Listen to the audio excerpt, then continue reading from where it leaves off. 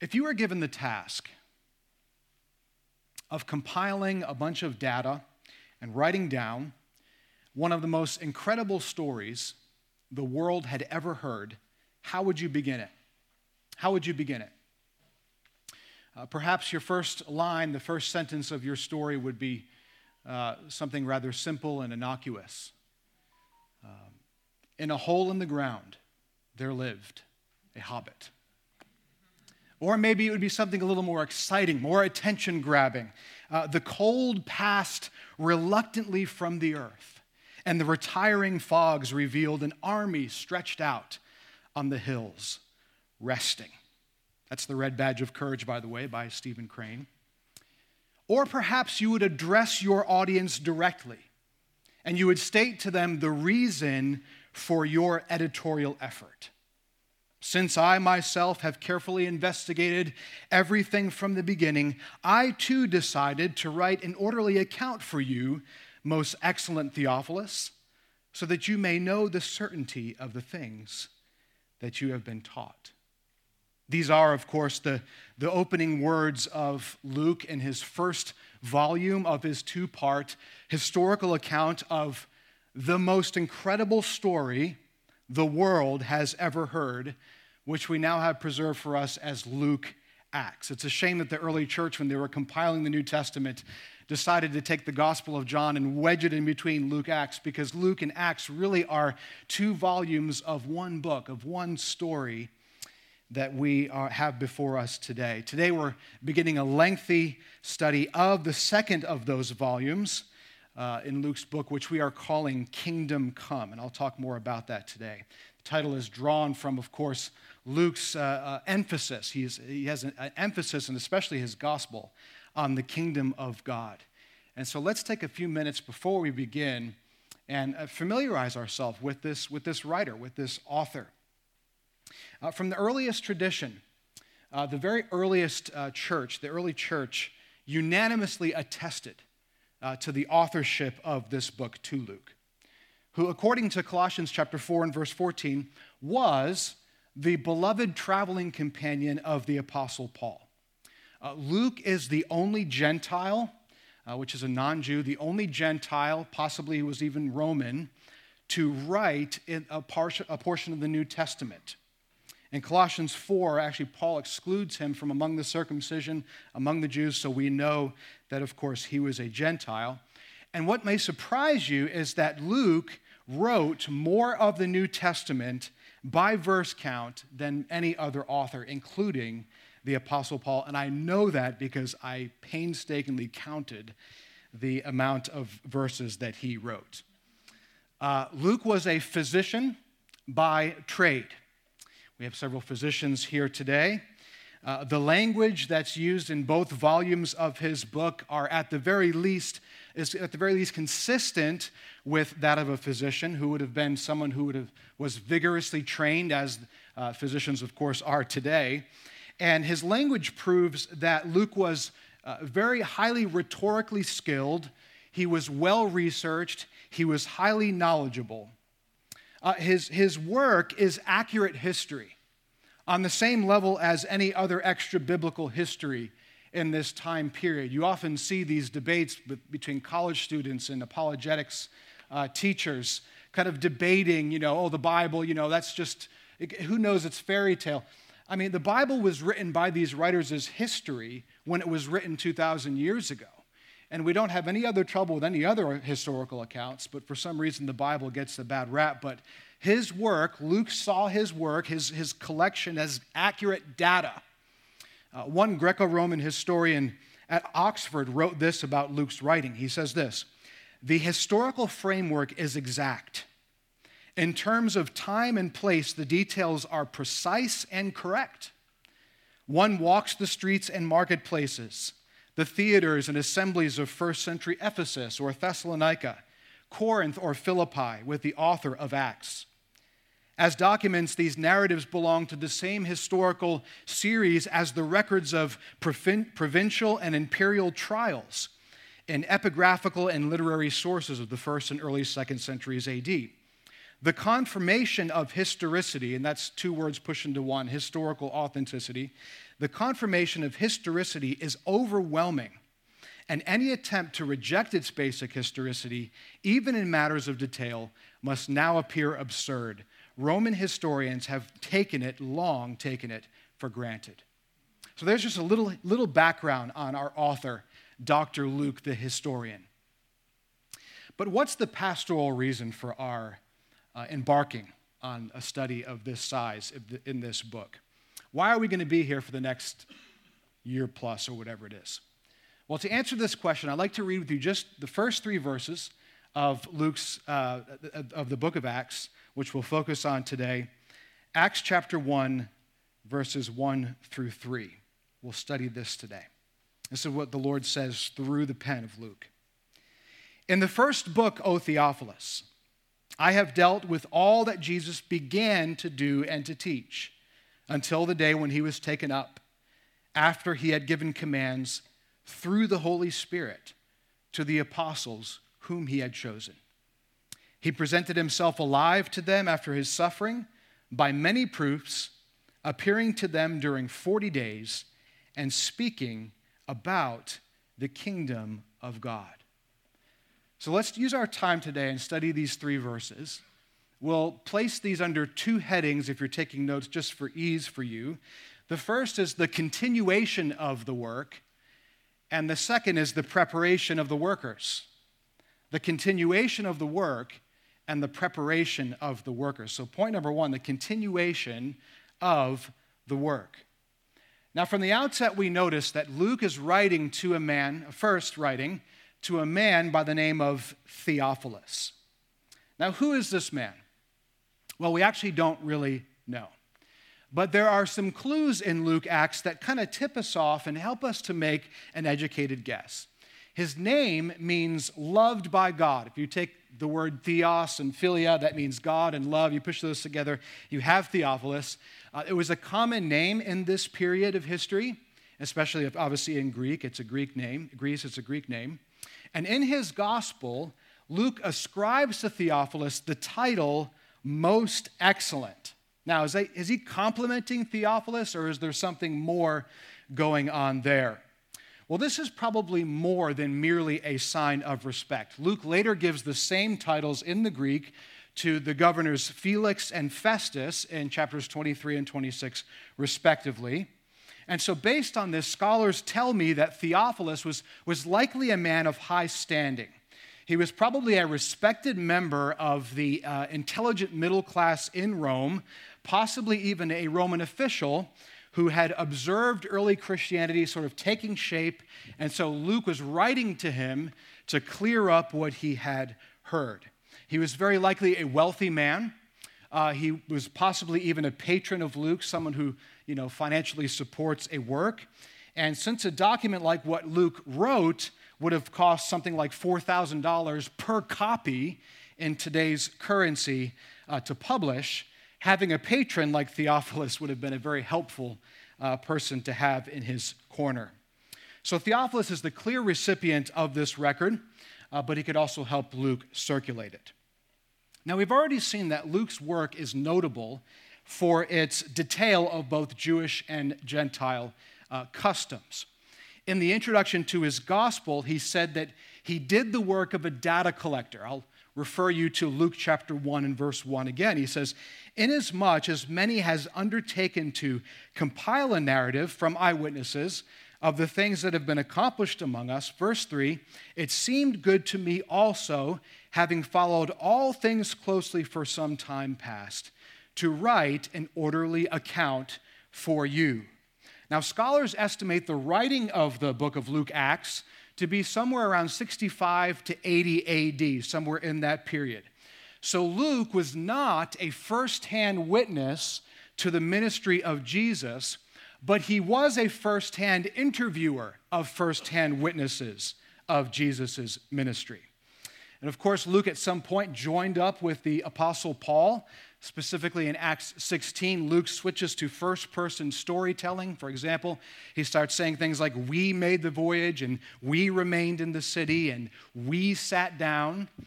And Acts remains in the first person through the end of the book. Now, what does all of this mean? This means that while Paul was a prisoner in Caesarea in 57 to 59 AD, we're going to study that in chapters 21 to 27, probably somewhere in the year 2027. But just kidding. He was a prisoner there in Caesarea for those years, for that 2-year period. Luke, being with him, was a free man in Palestine. A free man only 20 to 25 years after the events of the Gospels, after Jesus died and rose again. And very likely Luke had visited Jerusalem several times prior to this. So what does that mean? It means Luke, the historian, studied Jewish history closely. He studied their customs and their feasts and their holidays. He visited the very same places that Jesus walked. He knew the topography of Nazareth. He knew the history of Capernaum. He knew the technical details of the temple in Jerusalem. All of these details, by the way, are attested to in his gospel. He would have met Peter. He would have met John. He possibly even met the now elderly Mary, Jesus' own mother. Each of these able to give firsthand eyewitness testimony of the things that Acts 1:1 and 2 says Jesus began to do and to teach until the day that he was taken up. Luke was utterly convinced of the reliability of the eyewitness accounts that he received. Friends, when you read the Bible, are you equally convinced? As we study this book, we are going to read things that much of the world says, oh, that's just a fairy tale. That's made up stuff. And yet Luke, Dr. Luke, the historian, the diplomat, he was convinced that what he was writing was accurate. And he says that in the headings of both of his accounts. Now this phrase, Jesus began to do and to teach in Acts 1:1, is critical for our understanding for the rest of the book. So let's talk about that for a minute. You see, Luke and Acts are two sides of the same coin. If Luke is anything, he is, yes, a historian, yes, a diplomat, but he is an evangelist. Luke wrote this account so that this Theophilus, this loved by God man, this whoever this man was, this diplomat, and anyone else who read this work, he wrote this so that they would know with certainty that salvation is found in no other name but Jesus Christ. So we might say that Luke's gospel is the account of salvation accomplished. But Acts, the other side of the coin, is the account of salvation proclaimed. In Luke's gospel, salvation is bought by Jesus on the cross outside of Jerusalem. But in Acts, salvation is taught by Jesus' apostles beyond Jerusalem, all the way to the capital of the known world, to Rome. Luke's gospel is his account of Jesus' ministry from earth. But Acts is Jesus' continuing ministry from heaven through his church by the power of the Holy Spirit. Now, friends, here's the incredible thing about reading a story like Acts, this historical account of the first century. This is a story that continues on today. It's not a finished story. Jesus Christ continues his saving work from heaven today. Why are we studying Acts? Well, friends, I believe that the Lord has Grace City Church at a crucial time in our history. 10 years ago, the Lord laid it on my heart to plant a church. Almost 7 years ago, the Lord showed us and the Beans, our ministry partners, that we were to go here to Wilmington. 5 years ago, next month, about 10 of us gathered together for our first public worship gathering. And since that first meeting, the Lord has graciously added to us so many more than he's taken away. We've watched him change numerous hearts and lives. We have watched him grow us and deepen us in a love for him and his gospel. But you know, I believe that he is just getting started. I believe that there are people who are alive today who are dead in their trespasses and in their sins, who will one day find the salvation that Jesus bought and that the apostles taught. And friends, this will happen when we at Grace City discover that the gospel is both the good news about what Jesus did in history to rescue men and women from their sin, to bring them into a new life, to give them new lifestyles, to remove them from their sinful lifestyles and bring them to God. But oh my, it is also the active power of God to save sinners now until Jesus returns through his proclamation by us, the church, by the power of the Holy Spirit. Loved ones, what the modern church needs, I could say more than ever, is to remember that Jesus Christ from heaven is still saving people from their sin and changing lives. Now, I don't know about you, but I see far too much spiritual apathy in my heart. There's too much cold love in my heart toward the Lord Jesus, toward his church, and toward the dying world that's out there behind these walls. There's too much business as usual. There's too much, what are we having for dinner tonight? There's too much, what are we doing this weekend? There's too much, what are we watching tonight going on in my heart? Friends, this is why the book of Acts is so important for us at this stage in our history. I haven't asked you the question. I didn't ask you to raise your hand. But I would bet if I did, you would say with me, yeah, I guess I see a little bit of that in me too. Right now from verse 1, Luke wants us to see that Jesus' ascension was not the end of his ministry. It was just the beginning. Just the beginning. Oh, don't misunderstand. The purchasing work, that's done. Jesus offered for all time a single sacrifice for sins and sat down at the right hand of God. Hebrews 10:12. Justification before God has been purchased for us forever who believe in his name. Romans 5:1. And sanctification, the ability to deny ungodliness and worldly lust, is the direct fruit of that justifying work that Jesus did for us. Titus 2, verse 12. The work is finished. Jesus said on the cross, it is finished. And yes, the apostles, they had a unique role in the history of redemption. They saw Jesus face to face. They were given unique inspiration by the Holy Spirit. And friends, we do not stand in their place. We stand on their shoulders. But there is still a numberless multitude that must yet be brought in, made up of people from every nation, tribe, and tongue, whose sin Jesus atoned for by his blood. And until that day comes, until the trumpet sounds, Jesus is still building his church through his church.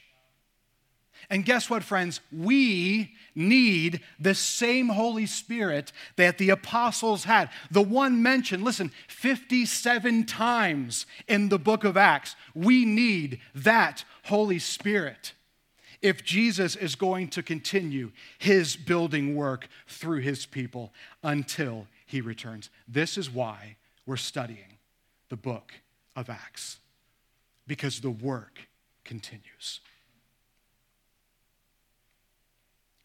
But of course, for this, we need to be prepared.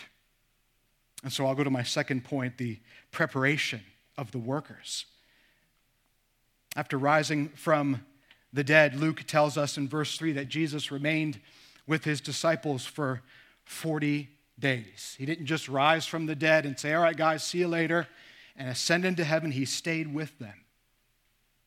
When I was 18 years old, I had just started college, and I took on an internship or apprenticeship, I guess you could say, at an optometrist's office near my house. I went to school for opticianry.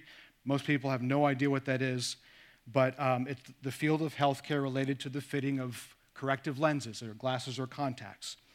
And I got this job at this optical, and I remember during the first few months, 18-year-old kid, all I did was sit there and watch the master optician, that's a real title, the master optician, teach me what it meant to be an optician. And he showed me how to bend frames, and he showed me how to read prescriptions in lenses, and he kept me in the back behind the bench. Why? Because when I was 18 years old and I've never touched a frame, I wasn't ready to start bending an $1,000 frame that belonged to somebody else that we would be responsible for if I broke. We needed, and I've broken many frames, by the way, after that, but I needed a master optician to show me the proper techniques, the proper way to bend, the proper way to use the tools before I could be released to serve those patients. Well, this is what we see in Luke's introduction to Acts. Before Jesus could let his disciples out on their own, before he was taken up and ascended into heaven, the master needed to prepare them for the work that he began. And just as Jesus was driven into the wilderness by the Holy Spirit and preparation for his ministry, by the Holy Spirit, verse 2 says, Jesus prepared his disciples for their ministry by speaking about the kingdom of God. Verse 3. Training had to be done before they were given the energy they needed for the race. Instruction had to come before they were given the Spirit's unction. We've talked about this concept of the kingdom of God before, but this can be a subject that you hear and you're just kind of like, okay, we talk about this all the time, but I'm not really quite sure what it means, but we need to know what it means because it was a favorite subject of Luke in his gospel especially.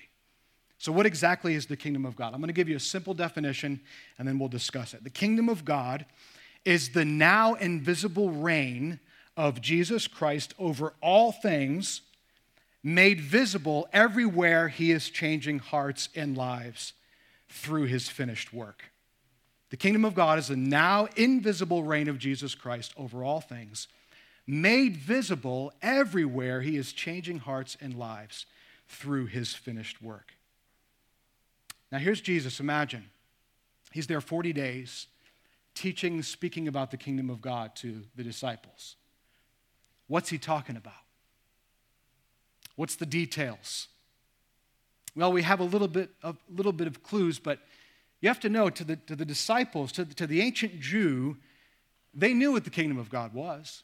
They'd always recognized God as the ultimate king in Israel, and they knew that his rule reached out over the whole earth. Indeed, the whole Old Testament pointed to a visible kingdom that would break through into the world, ruled by God's Messiah in the end times. But here as Jesus speaks, the world was ruled by Rome, by an emperor. The monarchy of Israel, the theocracy had long fallen into enemy hands, and now everyone in Israel was waiting for the kingdom of God to come, which is why next week we're going to even see that the disciples still were confused about the nature of the kingdom of God, because they're asking if Jesus is coming to restore it now. But when Jesus came, the Bible tells us in Luke 4 that he came to preach the kingdom of God. And he said in Luke chapter 11 that if he casts out demons by the finger of God, then the kingdom of God has come upon you. So you see, even after his ascension, even the disciples had an incomplete view of the kingdom of God. So don't feel bad if you're right in there with him. But according to Jesus, the kingdom was not yet a visible entity, so to speak. The kingdom was brought near in himself. And as we saw a few weeks ago in Psalm 2, he is the reigning king of this kingdom, and he has been since he was risen from the dead. The kingdom of God, then, friends, is both invisible and visible, seen not in grand palaces or temples, but listen, wherever people embrace Jesus as their Lord and Savior. The kingdom of God is seen wherever lives are transformed, wherever hearts are healed, wherever sickness ceases, wherever the spiritually dead find new life. Jewish scholar David Flusser describes the kingdom of God or kingdom of heaven, as he says, according to Jesus. He says, for Jesus, the kingdom of heaven is not only the eschatological or end-time rule of God that has dawned already, but a divinely willed movement that spreads among people throughout the earth. That's why on your card, you can see the word movement 1, movement 2, movement 3. This is the word, the kingdom spreading throughout the known world, as we'll look at.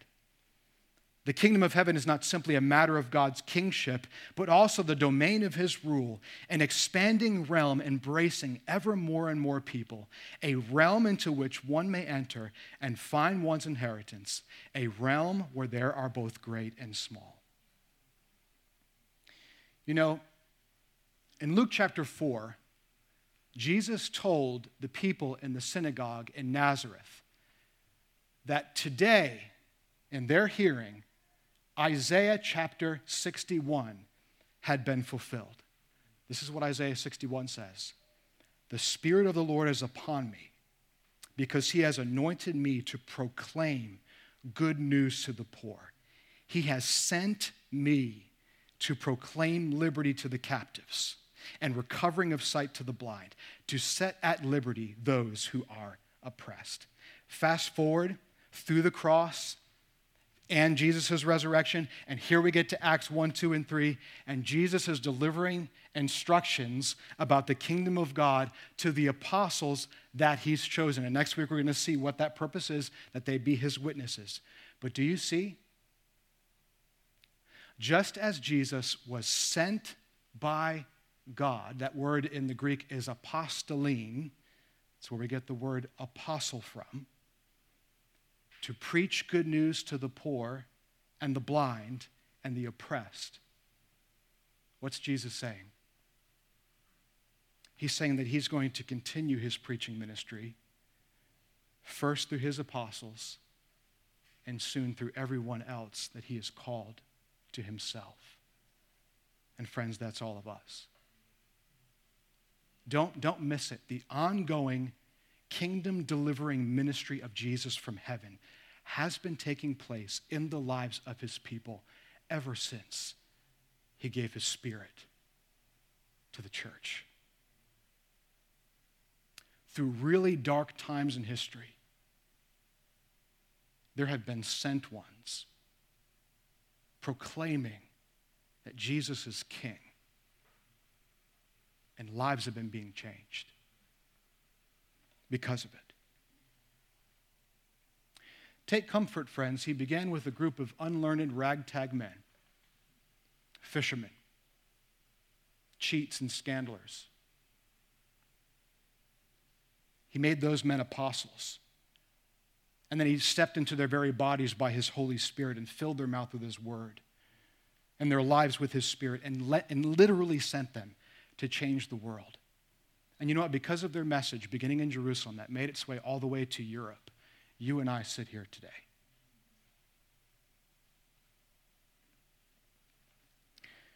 Let me ask you this. Are you discouraged as you look at your life?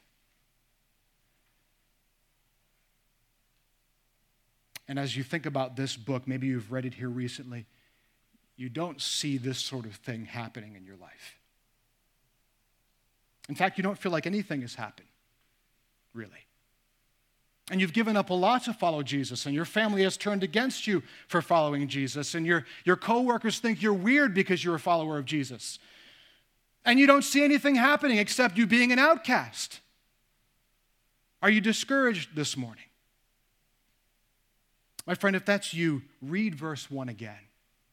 There are 2 stages to Jesus' ministry. The first is already done and finished, but the second is taking place even now from heaven. He is not done yet. I remember I began my first pastorate in the mountains of North Carolina, and I can remember a time when I was particularly discouraged. The church felt and was stagnant. I would preach every Wednesday and Sunday and teach every Wednesday to a group of about 20. And from all appearances, it looked like nothing was happening. In my whole 5 years in the mountains, I baptized 1 young lady. Every week was hard labor, and there was little to show for it. Sometime in there, I spoke with my best friend on the phone, my best male friend on the phone, Aaron Bean. Aaron, you probably don't remember this or may not remember this conversation, but I was sharing about my struggles, and he shared with me a story about Charles Spurgeon's grandfather, who was also a preacher. Spurgeon tells this story in a sermon, so I'll just quote him. This is what he says. He says, "I shall never forget one day when my dear old grandfather was alive. I was to preach a sermon. There was a great crowd of people, and I did not arrive, for the train was delayed, and therefore the venerable man commenced to preach in my stead. He was far on in his sermon when I made an appearance at the door. Looking to me, he said, 'You have all come to hear my dear grandson, and therefore I will stop that you may hear him. He may preach the gospel better than I can, but he cannot preach a better gospel. Can you, Charles?' My answer from the aisle was, 'I cannot preach the gospel better, but if I could, it would not be a better gospel.'" Spurgeon continued, "So it is, brethren. Others may break the bread to more people, but they cannot break better bread than the gospel which you teach. For that is bread from our own Savior's hand. Get to work, each one of you, with your bread breaking, for this is Christ's way of feeding the multitude." So I did. I kept laboring on. I kept breaking bread and giving it to the people every Sunday and every Wednesday. And one Sunday I preached a sermon, and be glad you weren't there back then because they were way longer sermons. If you think these are long, just don't. Thankfully, all those audio files are gone somehow. But I finished preaching, and I stepped down, and as people were filing out, a dear older man approached me that I had not talked to very much because he didn't talk a lot.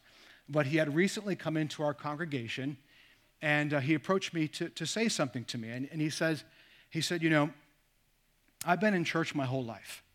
I grew up in southeastern North Carolina, Faison area. I attended a Presbyterian church. I heard preaching every single Sunday. But since coming here, I think I finally know who Jesus is, and that he paid for my sin debt. For the first time in my life, I think I can say, I am a Christian."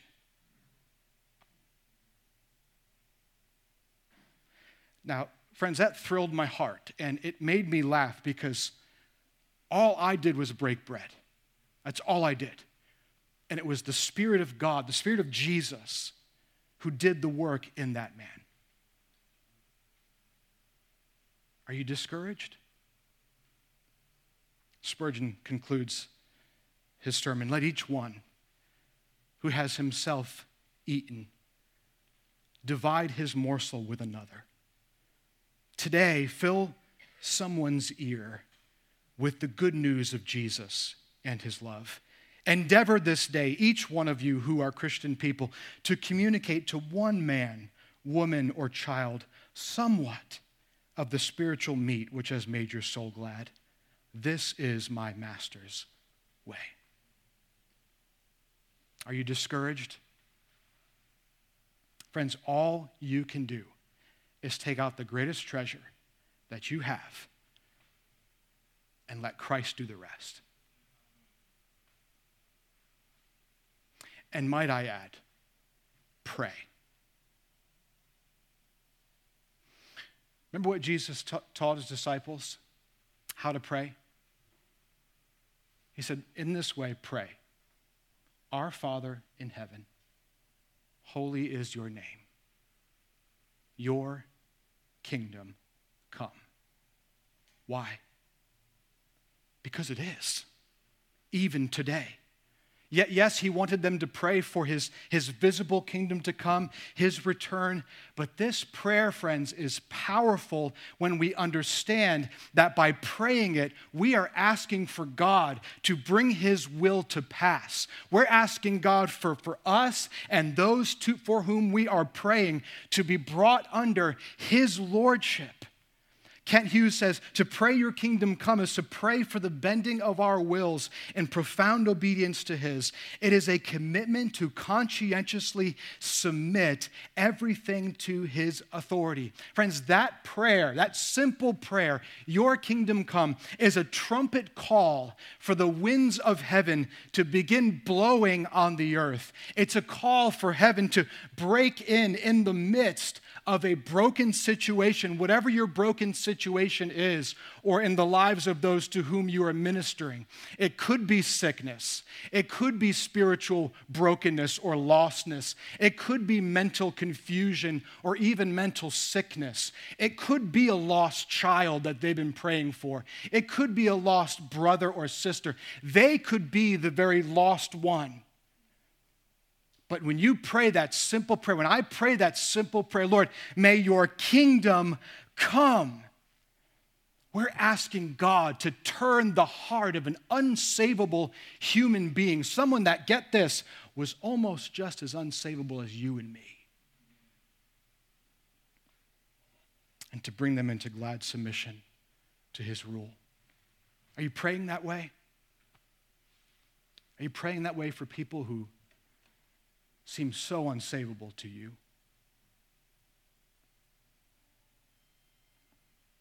John Calvin, I think it was John Calvin who said, the task of the church is to make the invisible kingdom visible. Holy Spirit-led prayer, friends, is our starting point in this task. Do I believe that he is already at work? Do I believe that the Spirit is already at work in my neighbor before I ever say a word to him? To my coworker that I'm terrified to share with, I haven't said a word to them about Jesus. I've talked a lot of words to my coworker, but nothing about Jesus. Do I believe that he's at work in that person?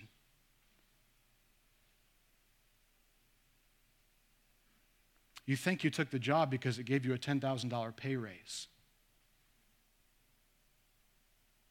There are lost people at your job that are far more important than any pay raise you could ever get. God has put you in front of them. It's the same with your spouse, the child that's running from God. Lord, let your kingdom come. Bring sight to my blind, loved one. Friends, the time is now. Jesus is doing work from heaven in very ordinary people that have been handed bread by him to break.